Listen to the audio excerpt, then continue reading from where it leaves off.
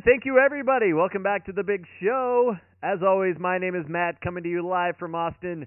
And from planet Houston, my brother Ken. Say hello, Ken. Peace and long life. Excellent. Well, this week we're going to be talking about episode number 5 of Star Trek Discovery, Choose Your Pain. Sounds so ominous. Don't have a lot to talk about in the behind-the-scenes stuff, but as always, I'm going to be talking about one of the actors, because I like to do that every week and like to give the actors their due. So this week, we're going to be talking about good old Doug Jones, right, who plays our first officer and captain in this episode by the name of Saru. Doug Jones has a total of 159 credits on IMDb. The funny part is that as you're scrolling down, it may not be surprising to learn that he has played many creatures in his life, in his acting career. He played Cochise in Falling Stars.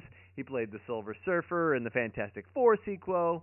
Probably most notably, he played Abe Sapien in the 2 Hellboy movies. And all those Buffy fans out there would probably know him as one of the gentlemen from the very famous episode Hush. You keep scrolling through, you see stuff like Demon, Alien, Ghost, Ghoul. He's even played the ancient vampire on the FX show The Strain. So here's one of those guys who has made his entire career behind the mask. He could be walking down the street and you'd never even know it, because that's the kind of actor he is. He's one of those behind the mask guys. So kudos to you, Doug Jones, for all the great work that you've done playing both sinister and fun creatures behind those masks. You know, the trick about playing creatures, about being the kind of character actor who has to, embody an alien, embody a monster, is that you're not acting in the traditional way, a very William Shatner way, with facial expressions and, gestures. Instead, you're doing it with having to embody a different way of walking, a different way of moving. Right. We watched, there were 2 Klingons, or actors playing Klingons, on After Trek after this current episode. Uh-huh. And, of course, they, in a sense, have to do the same thing. A lot of face makeup. They have to change the way they speak. In the case of Klingons, they learn a foreign language. Yep. They have to learn how to, they talked about speaking with different, sounds, and different phonemes. And so, characters like our Captain Saru in this episode, have to kind of figure out, who is my alien? How do they move? The costume will help them get into character, because there's, Saru talks about, the shoes he has to wear. Right. Because his species is hooved. But that's an interesting and a different kind of work to make the character come alive, rather than being an awkward person who's having to wear a bunch of makeup and have a bunch of different stuff on. Yeah. To make that feel like that's a creature, that's an alien, that's a monster, that's something real. Yeah, exactly. It's a definitely a different way of embodying the creature, or the character that you're playing. So it's totally cool. And I mean, obviously he's not the only one. There are many other famous people we could talk about who have been the men behind the masks, but he's definitely just based on everything I told you, he's one of the big ones out there in the TV and Hollywood world. The tradition, I think, really going back to Lon Chaney. Right. Yeah, exactly. Somebody who really buried themselves in a character, in some ways, not in the same way, but in a different way, but doing the same thing as, a lot of times Johnny Depp, who looks very different in all of his roles, plays very different, sounds very different sometimes. So totally cool. So having mentioned Johnny Depp, new movie coming out in November. They did a remake of Murder on the Orient Express. Yes, I'm very excited about that. It looks like it's a fantastic cast, but one of the things that struck me about this cast is the age range. Uh-huh. And so you have 4 or 5 young actors. Daisy Ridley is in it. And you've got maybe 6 or 7 older actors. This is the kind of a movie that a family could go to, and the young people would instantly spot 2 or 3 of the younger actors. the older generation would be more familiar with some of the older actors, wouldn't necessarily know some of the younger actors, and right. Everyone's got people they can get into. All the acting looks like it's going to be fantastic. This looks like it's going to be a really good movie. Yeah, I can't wait for that movie. I think it's going to be astounding. I think it's but yeah, there's all sorts of people. Judi Dench is in that movie. We got Kenneth Branagh. So yeah, definitely going to be a lot of fun to watch that movie for sure. Yeah. So of course, when I showed this to my granddaughters, they instantly recognized the name, not necessarily the face of Leslie Odom Jr. Uh-huh. Because of course they love the Hamilton. Love it. So he's one of, and him and Daisy Ridley, of course, is Rey and the current Star Wars. Yep. And of course, then you've got Willem Dafoe and Michelle Pfeiffer. Yeah. So this just looks like it's going to be a lot. Seriously, of fun. spanning the generations of actors. That's right. Which I think is good for bringing in. A lot of audiences that can sit down together and watch a movie together. It's not a young person's movie, not an old person's movie. Right, definitely. Speaking of that kind of generation spanning stuff going on. Yeah. We had a list of captains in this episode. I know, yeah. I was going to wait till we get there, but we can talk about it now, definitely. So we got Jonathan Archer. Right, obviously from Enterprise. From Enterprise, who was captain of the very first Enterprise. Right. Took a leading role in building the Federation and exploring this whole how do you go out and explore new worlds and find new civilizations thing. Yeah.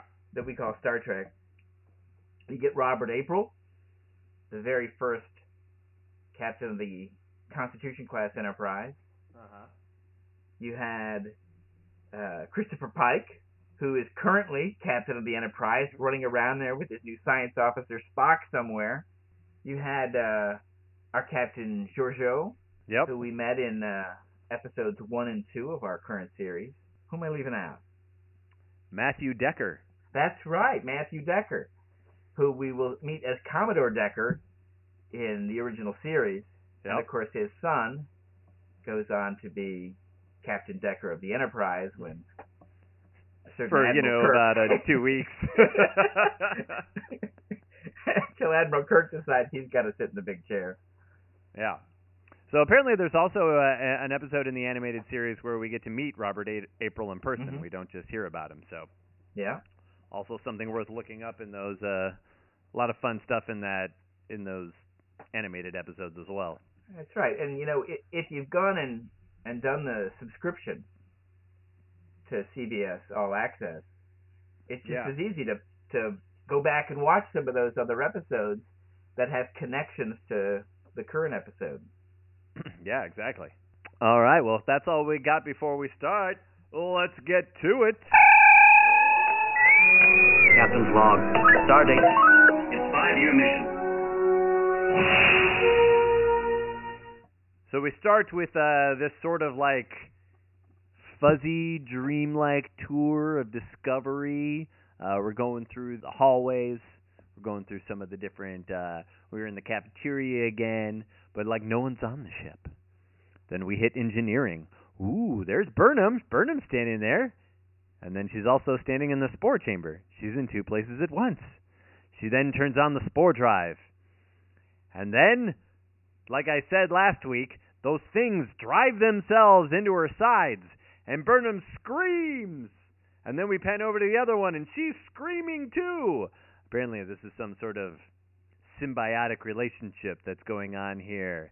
But it turns out it's all a dream, because Burnham wakes up. The F in her stack is really hitting her at this point. That's right. So we cut to a little bit later. Burnham's hanging out in the lab with the doctor. She points out to him that with each jump, the Tardigrade is getting weaker and more sluggish. So then the doctor himself says, all right, well, I'll run some tests. Let's see what we're dealing with here. Meanwhile, in a briefing with Starfleet somewhere, we find Captain Lorca talking to the admiral that we saw in the previous episode. Mm-hmm. We find out that more of the spore drives are being built, and that all of Starfleet are out hunting the Tardigrades. This is actually some bad news for those of us who know the future. Here you have a critical war effort, and if Starfleet is busy building spore drives, and spore drives aren't going to pan out. True.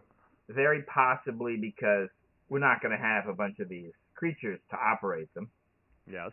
These are some seriously misdirected resources. This is a bad case of misallocation. Yeah, it's kind of like, it's funny because a lot of the books lately have been bringing up, a lot of the Star Wars books lately, have been bringing up the idea of, what happened to the galaxy's resources while they were trying to build not just one, but two Death Stars, and, what kind of, severe...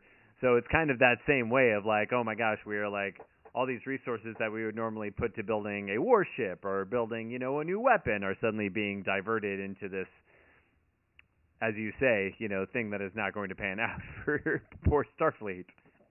Yeah, so this is the kind of thing that may prolong the war rather than shorten it, which is what people are hoping. And, we'll have to see how the spore drive pans out. Right. So there may be more spore drive activity, in the future that, but of course it doesn't work out in the long run, we know. Yeah. And, as the creators have talked about, they've created this arc, this idea of the spore drive, with the knowledge that it doesn't work out in the long run, that we don't see it in the original series or in the future. So they're not just going to hand wave their way and go, well, in this universe we're driving with spore drive. It's going to be totally fine. Sorry, I am trying to find the name of the admiral. Cornwall. Oh, well, that's nice. All right. There we go. Back to it. Okay. So Admiral Cornwall then asks Lorca to, all right, let's not use the spore drive so much, all right? This is our biggest asset in the fleet, so let's not be, using it and bringing it into situations, because we have a feeling that the Klingons now are on the lookout for Discovery, and, we want to keep the ship and use it strategically whenever we can. She says all this, much to Lorca's dismay, of course. Back on the Discovery, Burnham is quietly having lunch by herself, like a good INFJ would, and Tilly comes over and sits down and starts talking, as she does. She tries to get Burnham to open up. Burnham doesn't want to do it, so Tilly kind of tricks her into doing it. Burnham says she's having a problem processing her feelings. Now, I was wondering, of course, is this because she was, raised on Vulcan, They just right. how to deal with that. Yeah, so, one of the things that the Myers-Briggs approach suggests is that you are good at what you're good at because those are your preferences. You do them more. Mm-hmm. So that if you are, let's say, a dominant extroverted sensor, you're good at that because you do a lot of extroverted sensing all the time. Mm-hmm. And if you, for whatever reason, don't utilize some part of your stack, you just won't be good at it. And so it's very possible that a Vulcan upbringing, Vulcan training, Vulcan education has not gotten her to the point where she's good at utilizing her feelings. Whereas Tilly, says in this conversation, I love to feel feelings. Right, exactly. So it's very likely that Tilly's an F. Exactly. Very, very, very an extroverted F, probably. Mm-hmm. It's also worth pointing out too that Burnham's been going through a lot. You know what I mean? Yep. She's been convicted of mutinies. She's saw the death of her her mentor. So obviously, it's not just easy stuff for anybody to deal with, let alone somebody who's not even used to processing those feelings. Yeah. So one of the things you always want to watch out for is that trauma will make people act in ways that will throw off any kind of analysis of their personality, because what you'll be seeing isn't their personality, but their trauma. Yeah, fair. So we cut to Lorca back wherever he is, somewhere dealing with Starfleet. And he's putting the medicine in his eye. Admiral Cromwell walks in. She turns on the lights. He yells at her, "Turn it off! I can't see. I can't deal with light." She tells him, like, "Hey, why don't you just go get your eyes fixed?" He says that he doesn't trust doctors and insists on taking these treatments himself. The Admiral then decides to bring up Burnham. Lorca, of course, says, "Hey, according to Starfleet regulations, we're allowed to conscript anyone during time of war." The Admiral goes on to say that she doesn't like it, and not only that, but it's bad for morale. Here we are with our first mutineer in Starfleet, and she's running around, with helping the war that she helped create. Lorca responds with, "Hey, my ship, my way. I get to do whatever I want." Lorca is then put on a shuttlecraft and sent back to the Discovery. But on the way, the Klingons attack. Dun dun dun. They kill the pilot and take Lorca off the ship, as well as he has dropped the medicine for his eyes. Oh, no. There were, now of course, he's a ship captain, right? Yes. So, it would be interesting to go back to, let's say, World War II, and see how ship captains actually moved about. Mm-hmm. Now, in the case of heads of state, who are vastly more important than any one particular ship captain, when Churchill would go to Canada or to meet with FDR would, move around to meet with people. The amount of ships that were protecting the head of state were actually quite large. Mm-hmm. It wasn't like a guy in a shuttlecraft with one a pilot. Yeah, with one guy. Yeah, it's we see episodes in the original series in which the Enterprise seems to be delivering a diplomat, and it almost suggests why isn't there an actual ship, even if it's a small frigate type ship. The kind of thing that in Star Trek we see, they look like they're half the size of normal ships, even though they kind of have the same design. Mm-hmm. Mm-hmm. Something that wouldn't have basically just been tractor beamed and we got you. So credits happen at this point. I've still been enjoying the credits. I don't fast forward past them yet. I like seeing the old school phasers and the old school communicators. It's always fun. And then always you just get to the last 10 seconds of the theme where they're playing the dun dun dun dun dun dun dun. Even that's still cool. So yeah, still watching those credits.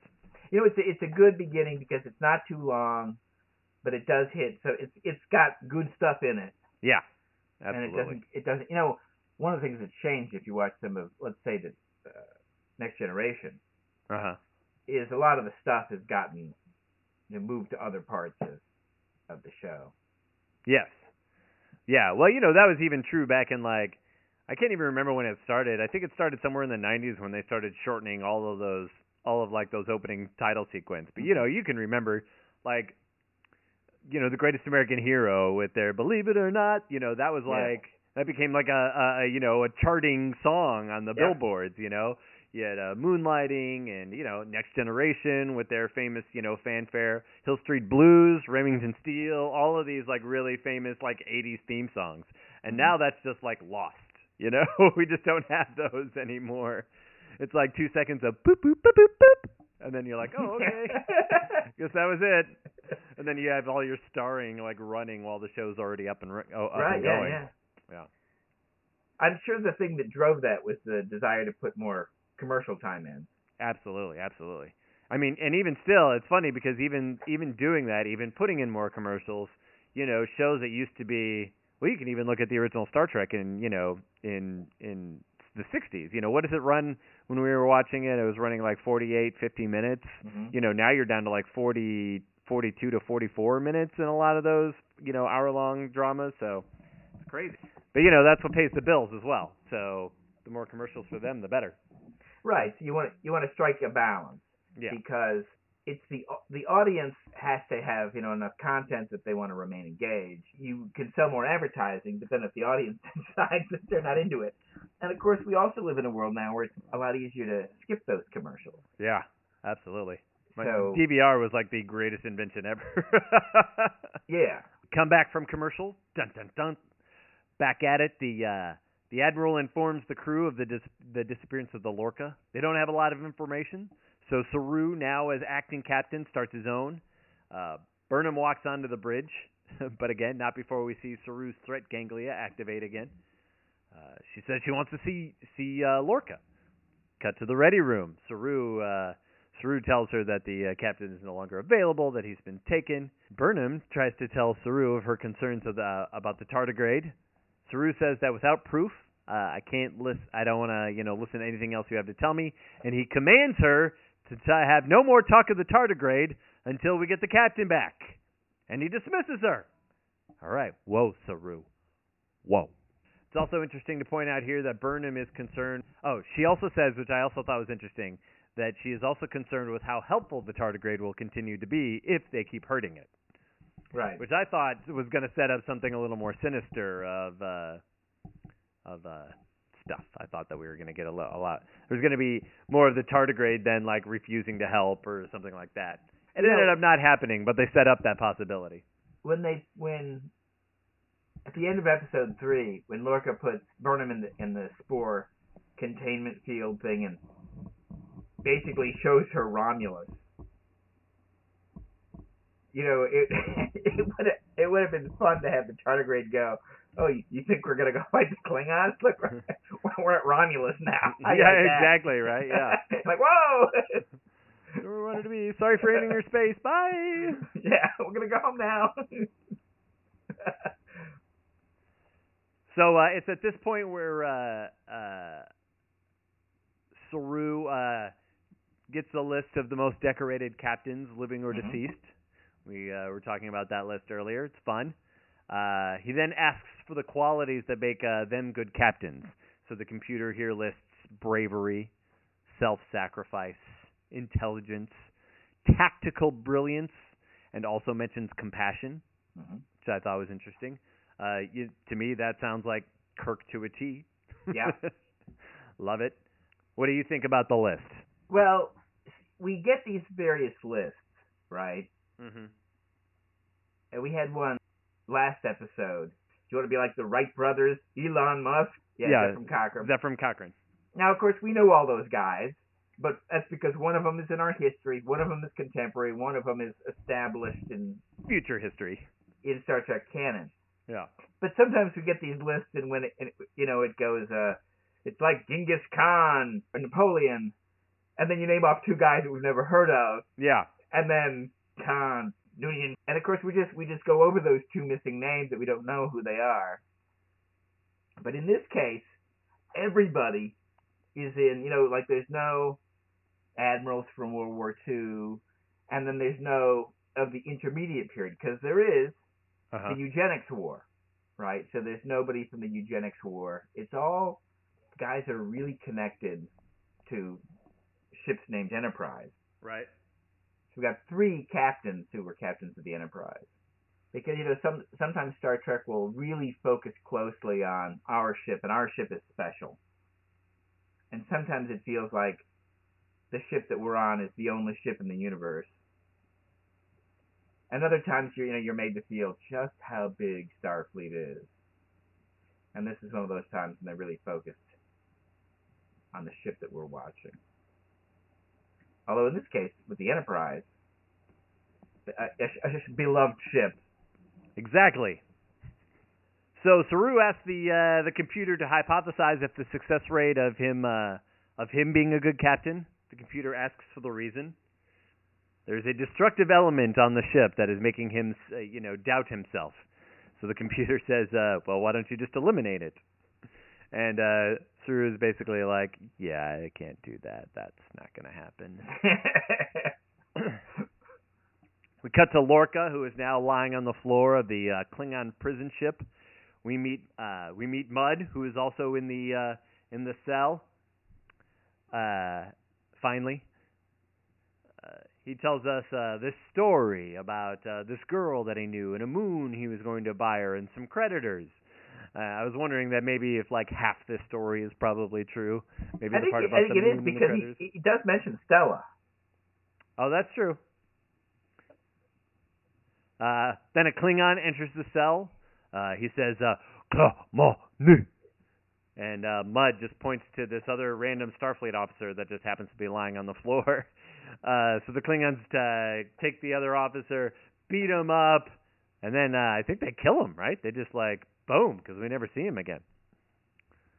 The Klingons allow apparently we find out, Mudd tells us that the Klingons allow the prisoners to choose who is going to take the beating. And choose their pain. That's right, choose their pain. And So Mudd chose him. We're getting a lot of the episode title being mentioned in the show. Right. Yeah, it keeps happening.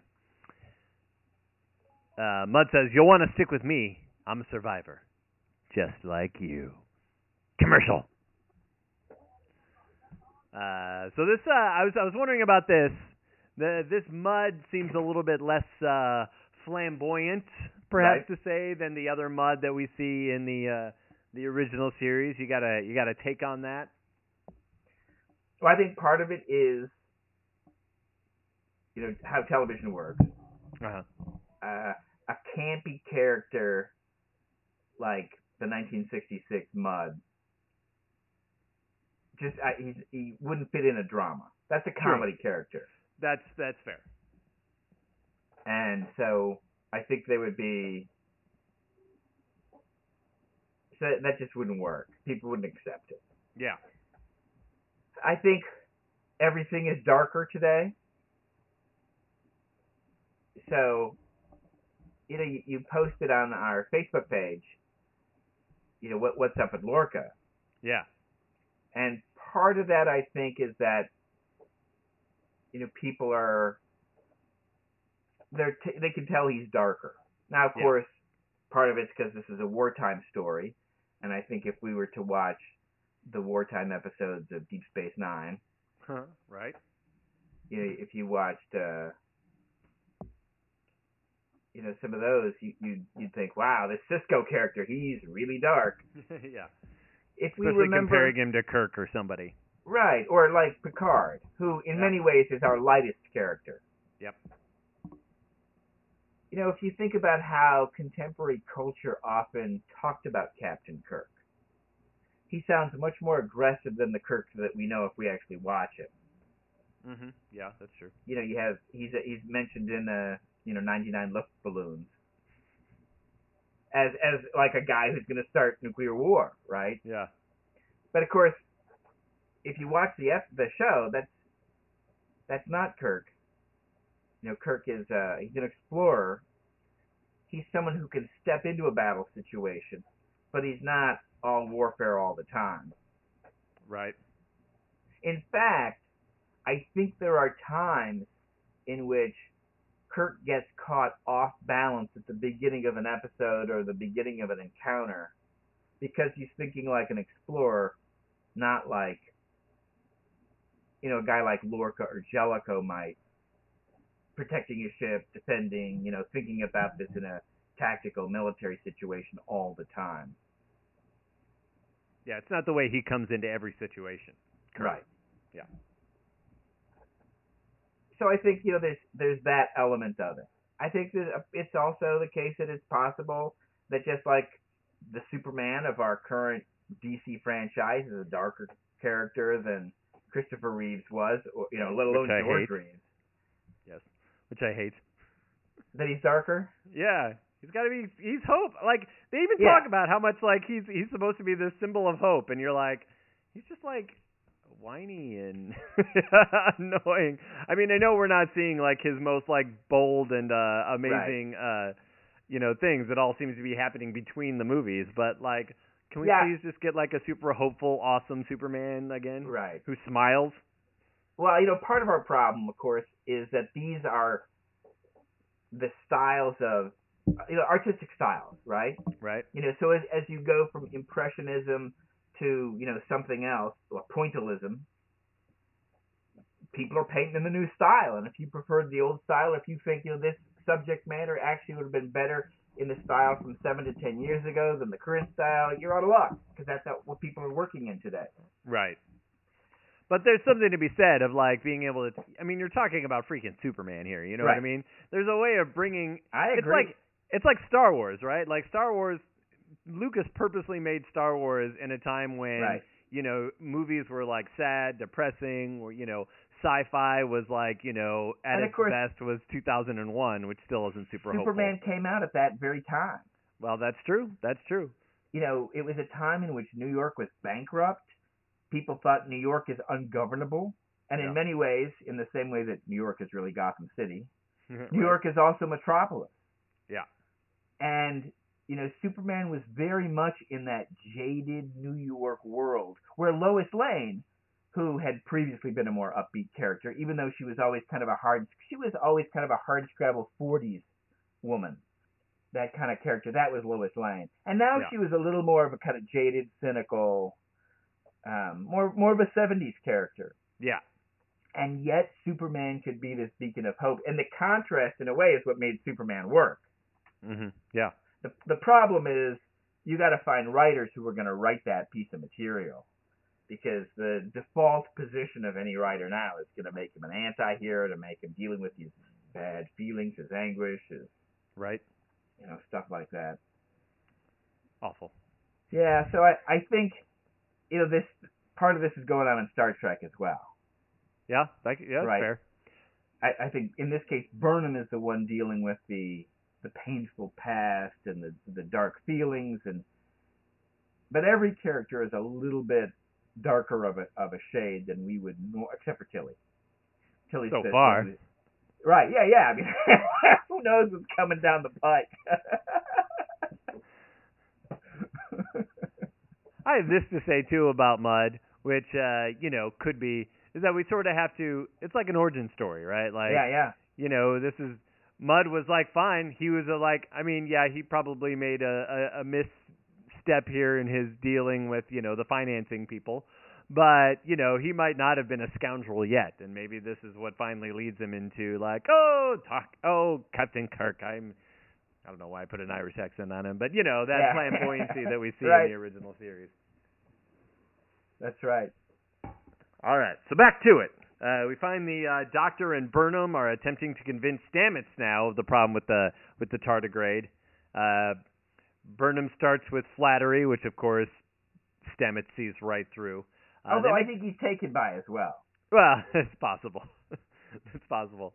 They make their case, but all Stamets seems to do is to blame Burnham for this. It's like, this was your idea to use this creature. I was trying to find another way.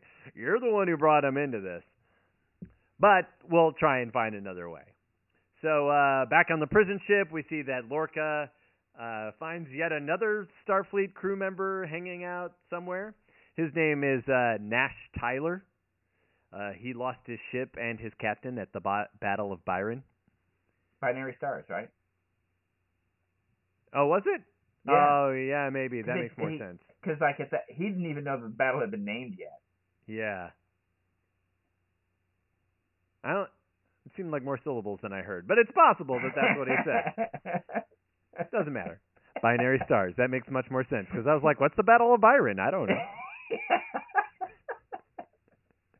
Two romantic poets battling it out. That's right. And then drowning in the waters of Greece. Exactly. Of course, the captain is like, well, you're either good at maintaining yourself or you're a good liar. So Nash goes on to tell us that the captain of the ship has found herself a new toy in Nash. Ew.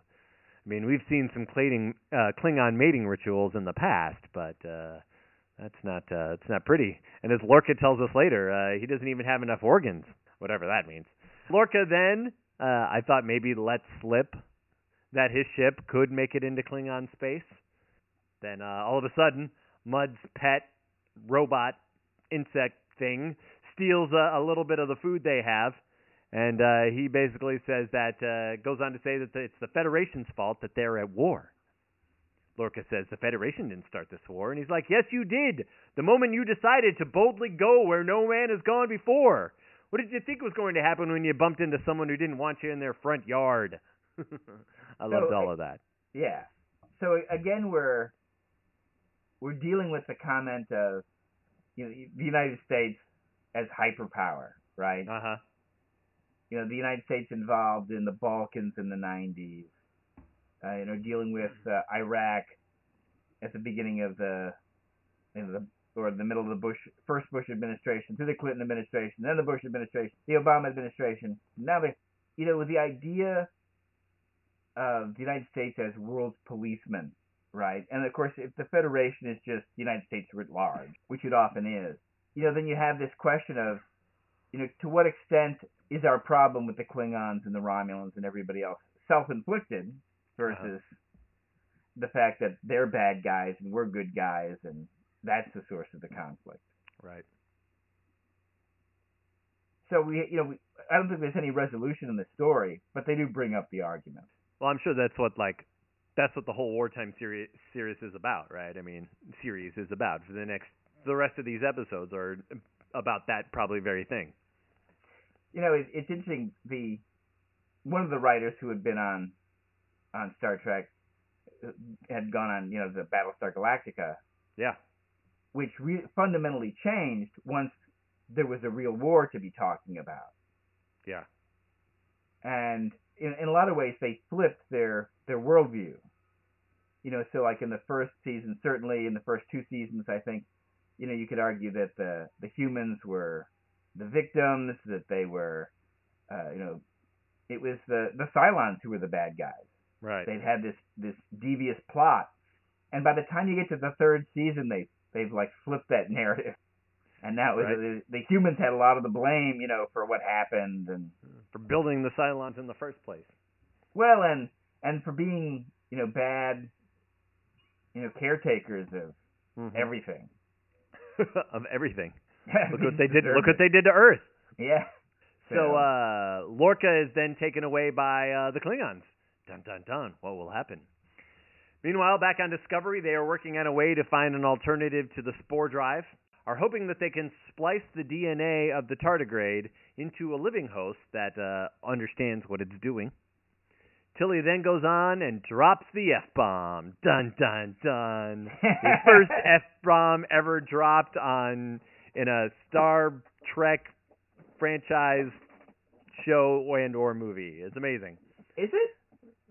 Yeah, it is, because so obviously we had it started. I read an article about it. That's how I know. Okay. One of the things that they mentioned in the article was that obviously, damn it, Jim, I'm a doctor, not a right. From the first series. But then when you get into the movies, you got your double dumbasses from the fourth movie. I think you have a bitchin' one. And then even in 4, when they're listening to the punk music, right, he says, screw you. Right. In the punk music, but yeah, there was never an F-bomb before. I did feel like in Next Generation, the movies, their 4 movies, the language got a little bit rougher. Yeah, maybe. Yeah. Oh well, there you go. Anyone who's like gone through and looked for them, yes, probably. Exactly. Anyway, she says this is so effing cool. And she then apologizes, but no, Stamets agrees. No, you're right, Cadet. This is effing cool. Back to the Klingon ship. Lorca is now tied to a chair. So, I'm just going to say this, is that I did not realize that this captain character was L'Rell. Mm-hmm. I don't know how I missed that. I don't know if they ever said her name and I missed it, or what happened. But I didn't find out until way after the episode that this was actually L'Rell, who, was hanging out, last time we saw, was hanging out with Voq on the, the Shinzo. Mm-hmm. So, here we go. Now she's a captain of a ship. What's happened in 3 weeks? It's crazy. Anyway, so she asks about the spore drive. He, of course, refuses to talk about it. She says, I know that you have a sensitivity to light. And he's like, we all got something. I love that. To which she then goes on to refer to poor Nash Tyler and how she's been using and abusing him. She then puts on this thing from, like, Clockwork Orange that makes his eyes stay open. Yeah. And then, boom, shines a giant light right into his eye. I should have counted. I was just thinking I could have made a "there are 4 lights" joke, but I was like, maybe there were 5. I don't know. Should have counted. Oh well. Go to commercial. Saru comes onto the bridge. And, he finds out that there are 3 possible places where they might be finding Lorca. Saru says, "All right, I'm ready to begin the search." But then he finds out that the spore drive is offline. He gets mad. He said, "No, why is it offline?" So he runs down to engineering, where they are still working on a substitute for the tardigrade. Saru arrives. Drama unfolds. He tells the rest of the crew that he had told Burnham to wait until Lorca is back before talking about the tardigrade again. But Burnham confronts him with even more proof and the use of the DNA. Saru obviously tells her, "Hey, no, we can't do this. We're not allowed to genetically augment. Thank you, people." But she fires back with, "Saru, I know that in your heightened sense that you're looking for enemies, but I am not one of them." "How dare you?" he says to her. He says that her attitude is exactly what got Georgiou killed. Dun, dun, dun. Wow. He tells Stamets, "Get the tardigrade ready. We are going after Lorca." So here's my prediction, which is only half right, but I'm willing to tell what I was thinking at the time anyway. That they were going to get to the Klingon ship, and either one of these things will happen, is that the tardigrade will either not take them back from Klingon space, right, or it will die. Right. And then Burnham will be the one to go into the chamber herself and do it. That was the way I was predicting it was going to happen. Obviously, that's not the way, but we'll get there. Back on the Klingon ship, Lorca goes after Mudd. He's mad at him. He realizes that the little robot he's had has been feeding information to the Klingons. See, and it's funny because I actually thought that the young crewman was going to be the one who was going to sell them out. But no, it was Mudd and his little listening device. The young crewman says that they are going to point to Mudd next time they come in to go be tortured. But Mudd counters to Lorca with the knowledge that he knows how he lost his last command. Dun, dun, dun. Lorca's last ship, the Bolton, was boarded by the Klingons, and everyone else died except for Lorca, who apparently didn't go down with the ship. I was thinking that this must be the reason why he's been so hard on the tactical side of Discovery, right? We got to get better. We got to get better at killing them. We got to get better at blowing them up. But Lorca comes back. I didn't abandon them. I was saving them by blowing up the ship. He killed the Klingons and saved the rest of his crew from being tortured, from having a long, tortured life on Kronos. This, of course, is what the Admiral did, when his ship was being destroyed in the Battle of the Binary Stars. By the giant wedge thing. Right. He just didn't happen to beam off at the last minute. Exactly. Back to Discovery, they make the jump, and as I sort of predicted, the tardigrade has died, but not quite died. It's in a frozen state, basically, by leaking most of its water content. They called it crypto something or other. They try to tell Saru about the creature. They try to tell Saru about the creature, but he doesn't listen. He tells them just to rehydrate it and sends the Discovery after the ship that they think took Lorca. The Doctor explains that by trying to revive it, it may kill the creature. Now Saru, appropriately I think, points out that the tardigrade is now their only way home and that it is their best shot. The Doctor says he will not be party to murder, so Saru looks to Stamets and orders him to do it. Back in the Klingon cell. And Stamets basically says, we'll make it work. Yes. He says something that's vague. Yes. He sort of agrees to it. Yeah. Well, it's vague in the sense that we'll get it done, but he doesn't say we will rehydrate the thing and follow your orders as you have specified them. That is true. He did not say that. So, back in the Klingon cell, the Klingons are back in and demand the choice be made. Lorca looks confused. He doesn't know which way to choose. But young Nash Tyler says to choose him. Lorca reluctantly does it. Tyler is slapped and kicked. But then as the Klingon is about to drop his WWE finisher move, Tyler rolls away and strikes back. Lorca, too, attacks the guard with his gun and tries to strangle him with it. Bah, bah. Tyler strangles his guard with his own hands. Mudd is astonished. He didn't realize, of course, that he only then realizes he was being tricked. He attempts to walk out with them. "Oh, no, no," says Lorca. "There is no we in this." And Lorca slams the butt of his gun into Mud's face. Slams the door. Mud comes running up to the door and yells out the window, "You have not seen the last of Harford Fenton Mud! I am coming for you, Lorca!" Which is great, which is why I guess we're going to see him again, huh? Yeah. Lorca and Tyler move on, but Tyler is hurt. Lorca sort of leaves him in the middle of a hallway, but just as Lorca leaves, the captain appears. "Did you think you could leave me after all we've been through?" And then they fight, or start mating. I don't know which. It's hard to tell with Klingons. Lorca comes back and shoots at the captain, who is left scarred and burning on the floor. They make their way towards the docking bay. Commercial. Now let's be honest, because this is Laurel, it's the only reason that character wasn't killed, right? I mean, right. Otherwise he should have been totally just destroyed. Oh, one less captain to deal with this. Yeah, exactly. Back at it. Lorca and Tyler are now in the stolen Klingon shuttle, and there's a hot pursuit going on from the other Klingons. On the Enterprise, they see the shuttle coming. On the Enterprise? I wrote on the Enterprise. That's amazing. Funny. On the Discovery, they see the shuttle coming their way. The Klingon raiders. Boom, boom, boom. Saru kind of does a little deduction in front of everybody as he realizes that it must be Lorca in the ship. So Saru has them hailed. Lorca responds, and they are beamed off the radar just as it explodes. Boom. As soon as Lorca is beamed aboard, he tells them to jump.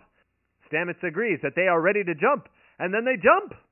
Upon arrival, Lorca is basically welcomes Tyler to the ship. You know, they have that moment there where they are blah, blah, blah. And what I again found out later, thanks to Memory Alpha, was that Nash Tyler is now a member of the crew. He's a regular on the show. So that's interesting. I did not know that. So Saru calls to congratulate Stamets, but Stamets doesn't answer. What happened? A bunch of people, for some reason, a bunch of them, not just Saru, but a bunch of people rush down to engineering. Stamets is found lying in the spore chamber. He tried it on himself. It wasn't Burnham, like I thought. That crazy dolt! Is he alive? Saru touches him to see, and he awakes and asks if they made it. Saru says, yes, we made it. And Stamets begins to laugh uncontrollably. Maniacally. Maniacally, almost. Saru then visits Burnham. He tells Burnham that he is not angry at her. He is more angry at the lost opportunity. The opportunity to learn from the great Captain Georgiou. Instead, it was Burnham who was given the chance to stand by her side and learn it all for 7 years. He was assuming she would move on to her own captainship, and that he would then be able to learn at the side of the great captain. He felt unprepared for today. Burnham assures him that he not only did well, that he did very well. She then gives him the telescope that was bequeathed to her, so he can see the universe as she did. He asks her for one favor, and that is to save the tardigrade's life. We then go down to sickbay, I guess. I don't really know exactly where this happens, but you could assume it's sickbay, that they need a place to get rid of any kind of bad biology that might have occurred. Could be a lab too, who knows. Anyway, so there is some place with a vacuum chamber to release stuff into space, and you see the tardigrade now lies still folded. And they send it out into space with a bunch of the spores at its side, where the tardigrade then unfolds itself and realizes it is now free, and then warps away. Back in his ready room, Saru then cancels the computer analysis of his stewardship of the ship, saying, "I know what I did," he says. And then, in the final scene, we see that the captain and the doctor are lovers, and that they care about each other, and they each tell the other not to do anything stupid like that again. "I'm fine," says Stamets, almost too many times to let the viewer know that probably something is not fine, because as he turns to leave, his mirror image stays there. Dun, dun, dun. What does it mean? Nobody knows. Commercial. It is also during this commercial break that I see a holiday commercial of all things. Come on! It's not even Halloween yet, folks. And then I was excited to see what we would see in next week's trailer. But I didn't get a next week's trailer. I was so disappointed. Dun, dun, Did dun. it? No. Did you get to see it? Yeah. Oh, well, lucky you. It just didn't come up in mine. I'll have to look it up online. So are we going to the Mirror Universe next week? Is that what's happening? I don't know. They talked about the Mirror Universe on After Trek. Well, I also saw an article, too, that there was apparently some promo shots done of Lorca and the ISS Discovery plaque was hanging behind him.